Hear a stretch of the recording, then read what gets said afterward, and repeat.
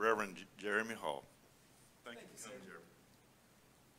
I appreciate the kind introduction and the kind invitation to be with you this morning. I've told a few folks I've got on my Baptist bucket list to visit Maranatha, so it is an honor and a privilege to have the opportunity to be in this pulpit and with y'all this morning. So, do any of y'all keep up with those made-up holidays? Because we got the real holidays, right? But then we've got all sorts of made-up holidays all across our calendar. Like October 1st, apparently, is International Coffee Day. I like that one. Amen. That's right. It's also National Homemade Cookies Day. October 1 is a good day. It is also World Vegetarian Day, so depending on where you sit, you can have your cookies or your salad. It's fine. I don't normally keep up with these things, but I think October is really fun. There's some odd ones, like October 3rd is Virus Appreciation Day. After the past couple years we should probably take that one off the calendar. October 4 is National Kale Day. It's the opposite of National Homemade Cookie Day. National Kale Day. I don't know if that's a day of celebration or mourning. October 9 is Moldy Cheese Day. Very exciting. Yeah. 12 is Take Your Teddy Bear to Work Day. 24th is Count Your Buttons Day. I didn't know I needed to do that, but hey, good to know. Today, the 23rd, is National Mole Day. Don't know who picks these things, right? The 29th is Cat Day, and there's tons more. They're everywhere across the calendar, especially in October. Everyone wants to get in before the important holidays start. It seems almost every day has been claimed by some group or idea. And as it turns out, today is one of my favorite days on the calendar because of this guy from the 17th century named Bishop Ussher. He was the leader of the church in Ireland during the mid-17th century. And he's one of the various church leaders who have attempted to divine the exact age of the earth, the exact date of creation. And he shares this pursuit with a lot of names that we might recognize, like the Venerable Bede, Johannes Kepler, and Sir Isaac Newton. Now, of course, they all come to different dates and different conclusions and different ages. But I really like Bishop Ussher's date because it's so specific. So he works backwards with known dates and some Bible dates and some speculative reasoning until he finds himself at the creation of the earth at October 23rd, 4004 BC at 11 a.m. A little specific, right? And while I don't see many people celebrating Creation Day, I wish they would,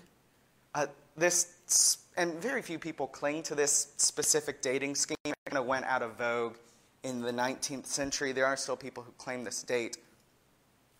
But I think we should celebrate, somewhere on the calendar, Creation Day. And with this thought in our minds, I'd like to take us to the book of James. We'll be in James chapter 3. I'll read that in just a second. I want to set it up a little bit. You see, I like James. James is a fascinating little book. And it is a little book. It's a collection of brief and often scathing sermonettes from the half-brother of Jesus. He was a pastor to the church in Jerusalem until his martyrdom during the chaotic time leading up to the Roman-Jewish War.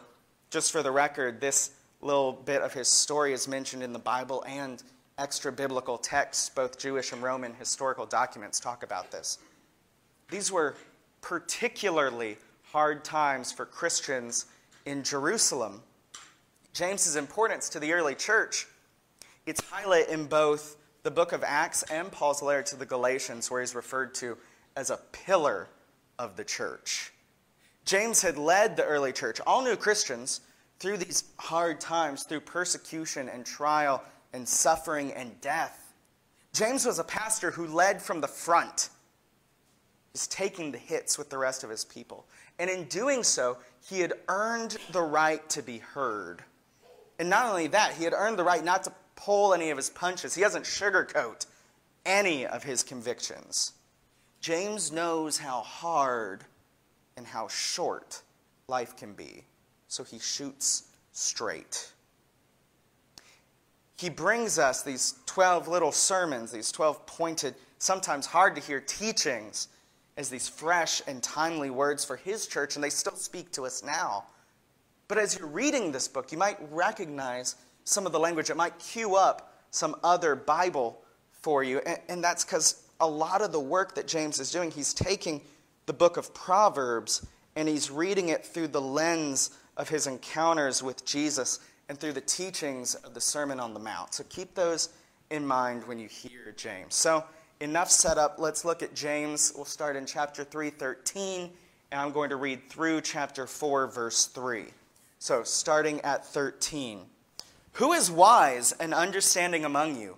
Let them show it by their good life, by deeds done in humility that comes from wisdom. But if you harbor bitter envy and selfish ambitions in your heart, do not boast about it or deny the truth. Such wisdom does not come down from heaven, but is earthly, unspiritual, demonic.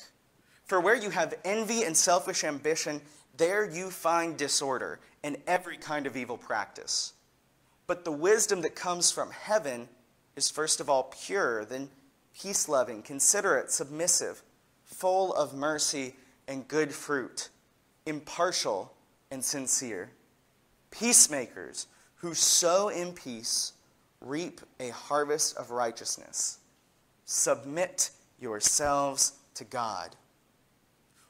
What causes fights and quarrels among you? Don't they come from your desires that battle within you? Your desires, you desire, but you do not have, so you kill. You covet, but you cannot get what you want, so you quarrel and fight. You do not have because you do not ask God. But when you ask, you do not receive because you ask with wrong motives, that you may spend what you get on your pleasures. Jumping to verse 7. Submit yourselves, there it is again. Submit yourselves then to God. Resist the devil and he will flee from you. Come near to God and God will come near to you. Wash your hands, you sinners. Purify your hearts, you double-minded. Grieve, mourn, wail. Change your laughter to mourning and your joy to gloom. Humble yourselves before the Lord and he will lift you up. So you hear the Proverbs language, right?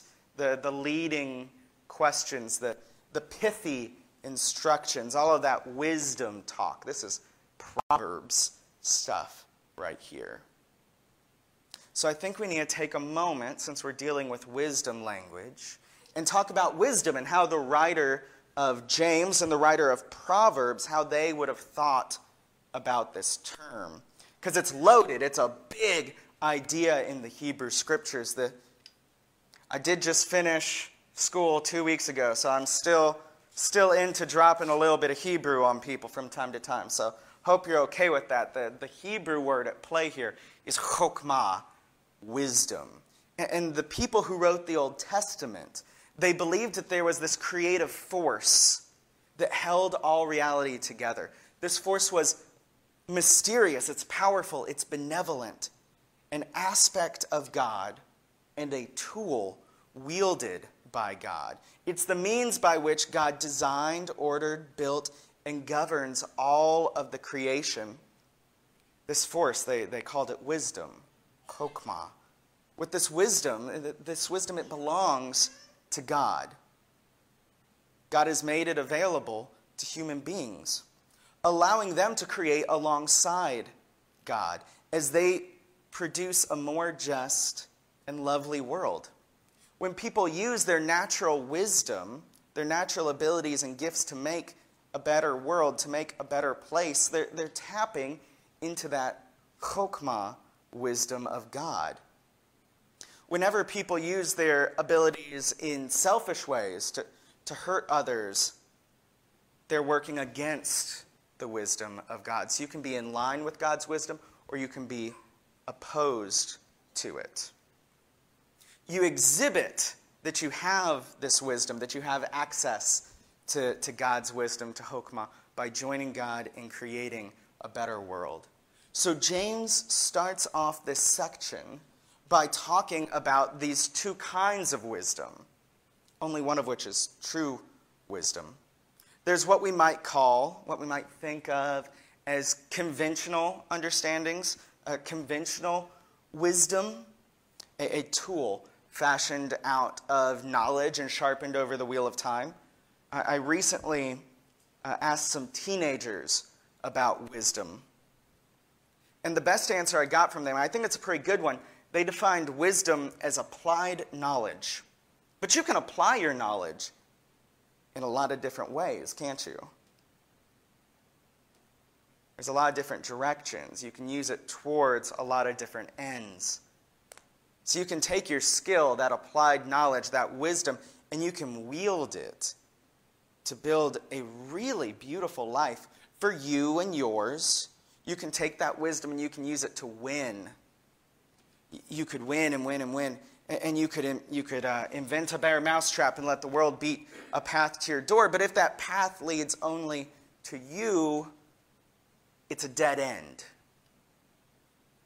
If the wisdom you collect only allows you to climb the ladder, to climb over others, to acquire wealth, to build a better life just for yourself, to navigate the system, to satisfy your ambition, James calls that wisdom earthly, unspiritual, and demonic. That is, utterly opposed to the wisdom of God. But James points to another kind of wisdom as well, one that he says comes from heaven. This is that chokmah wisdom of Proverbs, the creative driving force behind all order, goodness, and beauty, the means by which God creates and holds it all together. James says that this power is accessible in our lives, that we can utilize this wisdom to join God at work in the world. Well, preacher, what does this kind of heavenly wisdom look like? How do we do it? Easy, right? James says it's pure, peace-loving, considerate, full of mercy, impartial and submissive, just like we all naturally do, right? Yeah, no. So how does James suggest that we get there? Well, he kind of winks at an answer. With all of the dog whistles cueing us back to Proverbs, specifically his talk about submission to God, I think he's pointing us back to Proverbs chapter 9, where the teacher tells us that the fear of the Lord is the beginning of wisdom. That's the first step. The fear of the Lord is the first step towards a new way of being human, connected to the creative force behind everything. It is this step of submission that unlocks wisdom for each of us. In this step of submission, as we discover this new kind of wisdom, we submit to God's ethics instead of our own, to God's values over our own, to God's will over our own. To this point, the Jewish philosopher and theologian Abraham Heschel, he writes, "Wisdom is the ability to look at things from the point of view of God. The fear of the Lord is the start, the first step that gives us the courage and the authority to start to forge the weapons of our wisdom and creativity into tools to use for the work of God's will. The fear of the Lord, the submission to the will of God, is the first step towards beating our swords into plowshares." Then James makes it personal. James is about to come at us here. He starts quoting Jesus. "You have not because you ask not." We're familiar with this line that James pairs with the Sermon on the Mount. Ask, seek, knock. Ask and you will receive. Seek and you will find.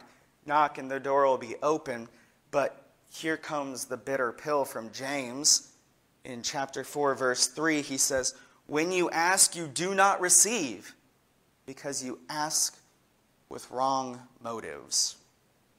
It's like when you ask, when you seek, when you knock, nothing happens because you're not operating in chokmah. You're not operating in that wisdom of God, but rather in the world's wisdom.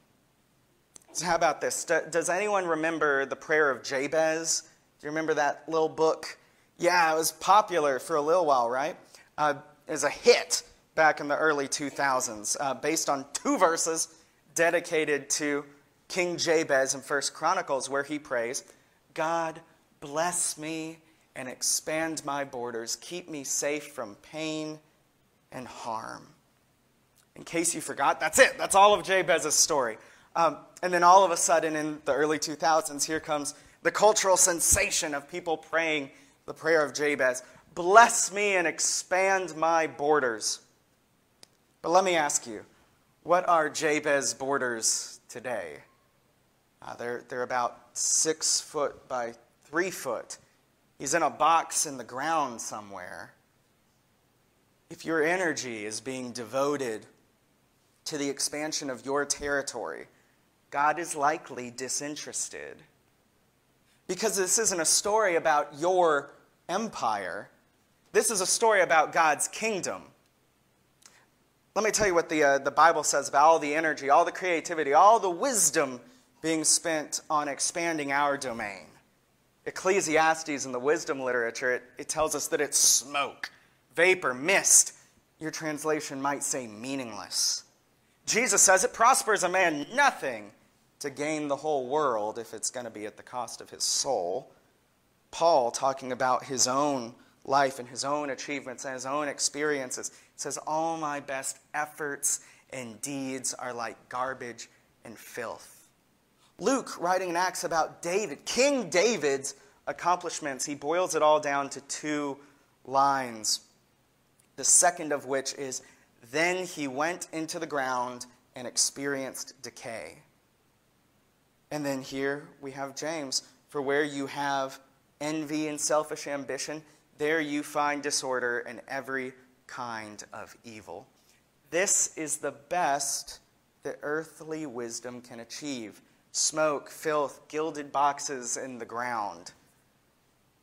But we find full life, purpose, fulfillment when we submit our will to God's and get in line with God's wisdom, with God's chokmah at work in the world, in joining God to make a better world. When we do this, our actions take on kingdom meaning. We find our place in the kingdom of God when we use our wisdom, our creativity, and our skill to bring glory to God and to make a better, more just world. This is good news. It's an invitation and it's a promise. Paul understood this. In Philippians chapter 1, verse 6, Paul writes, I'm confident of this, that the one who started a good work in you will bring it to completion. Now, when we read this passage, it's really important that we understand how writers like Paul use the Bible. Paul was a Pharisee, if you don't remember. That means he's extremely well educated. He's trained in Hebrew language and history and philosophy and theology and scriptures by famous rabbis whose works we still have. Someone of Paul's educational level at his time, they basically have the whole Old Testament memorized. He knows all of it. And like many other Bible authors, he assumes that you, the reader, that you have most of it memorized too. And so writers like Paul, they wink and they hint and they nudge and they make little subtle points at other passages when they write so that this shared language will activate your imagination to expand on what they're saying and taking you, connecting you to other parts of the Bible. So when Paul uses words like this, began, good, complete, he's hinting, he's nudging at something. I'm confident of this, that the one who began a good work in you will bring it to completion. Began, good, complete. Do you hear it? This is Genesis language. This is creation language. The God who spoke light in the universe wants to do the same through us. The gospel introduces the possibilities broader than anything we've previously seen. The gospel introduces love greater than anything we've previously felt. The gospel introduces creativity and innovation beyond that we could imagine. The gospel introduces life more vivid and full than the world has ever seen. And when we say yes to this gospel, when we say yes to this Jesus, we invite this life, these possibilities, this love, this creativity into our own lives. We become the raw materials from which God will build his kingdom. God has started a good work in us. And when God starts things, God finishes them. Today, I believe that God has unleashed that same energy that created and animated the cosmos into the lives of believers, both as individual Christians and as the church collectively. God has made his wisdom, his chokmah, available to us. In Christ, God has invited us to a new way of being human in the world, one where we can live in loving, peaceful relationship with God and with each other, and one where we can join God as partners in the reconciliation of all things, in his creative wisdom, in his ongoing creation of the world and of us. A partnership where his wisdom is available for us to use to bring about more beauty, more love, more truth, more community, more unity, more justice, more peace, as we follow Jesus deeper into the kingdom. Maybe you're here today and you desperately want to follow Jesus. Maybe you're madly in love with the gospel and devoted to the church, but the rest of your life seems to be out of control. Or maybe you want to take that next step of commitment and service, but you don't know if you have the energy or the time or the resources to pull it off. Maybe you're here today and you've been doing this whole Christian thing for a while now, and you feel like you've maybe gone off course or something. Maybe you feel like you've lost the favor of God, or it's become routine, and that your faith life is boring and stale, and you're wondering what happened to that person you were at the start. Or maybe you're here and you haven't made that decision yet to follow Jesus, and you're wondering if it's worth it, if this is a safe place to cast your lot, if this Jesus can be trusted. Here is the promise from the Bible for us today. When God starts something, God doesn't leave it unfinished. Because when you say yes to Jesus, all things become possible. When you say yes to Jesus, God's wisdom becomes accessible to you. Because when you say yes to Jesus, a new world becomes possible. Because when you say yes to Jesus, you become a partner with God in the reconciliation of all things. And because when you say yes to Jesus, every day is creation day. Amen.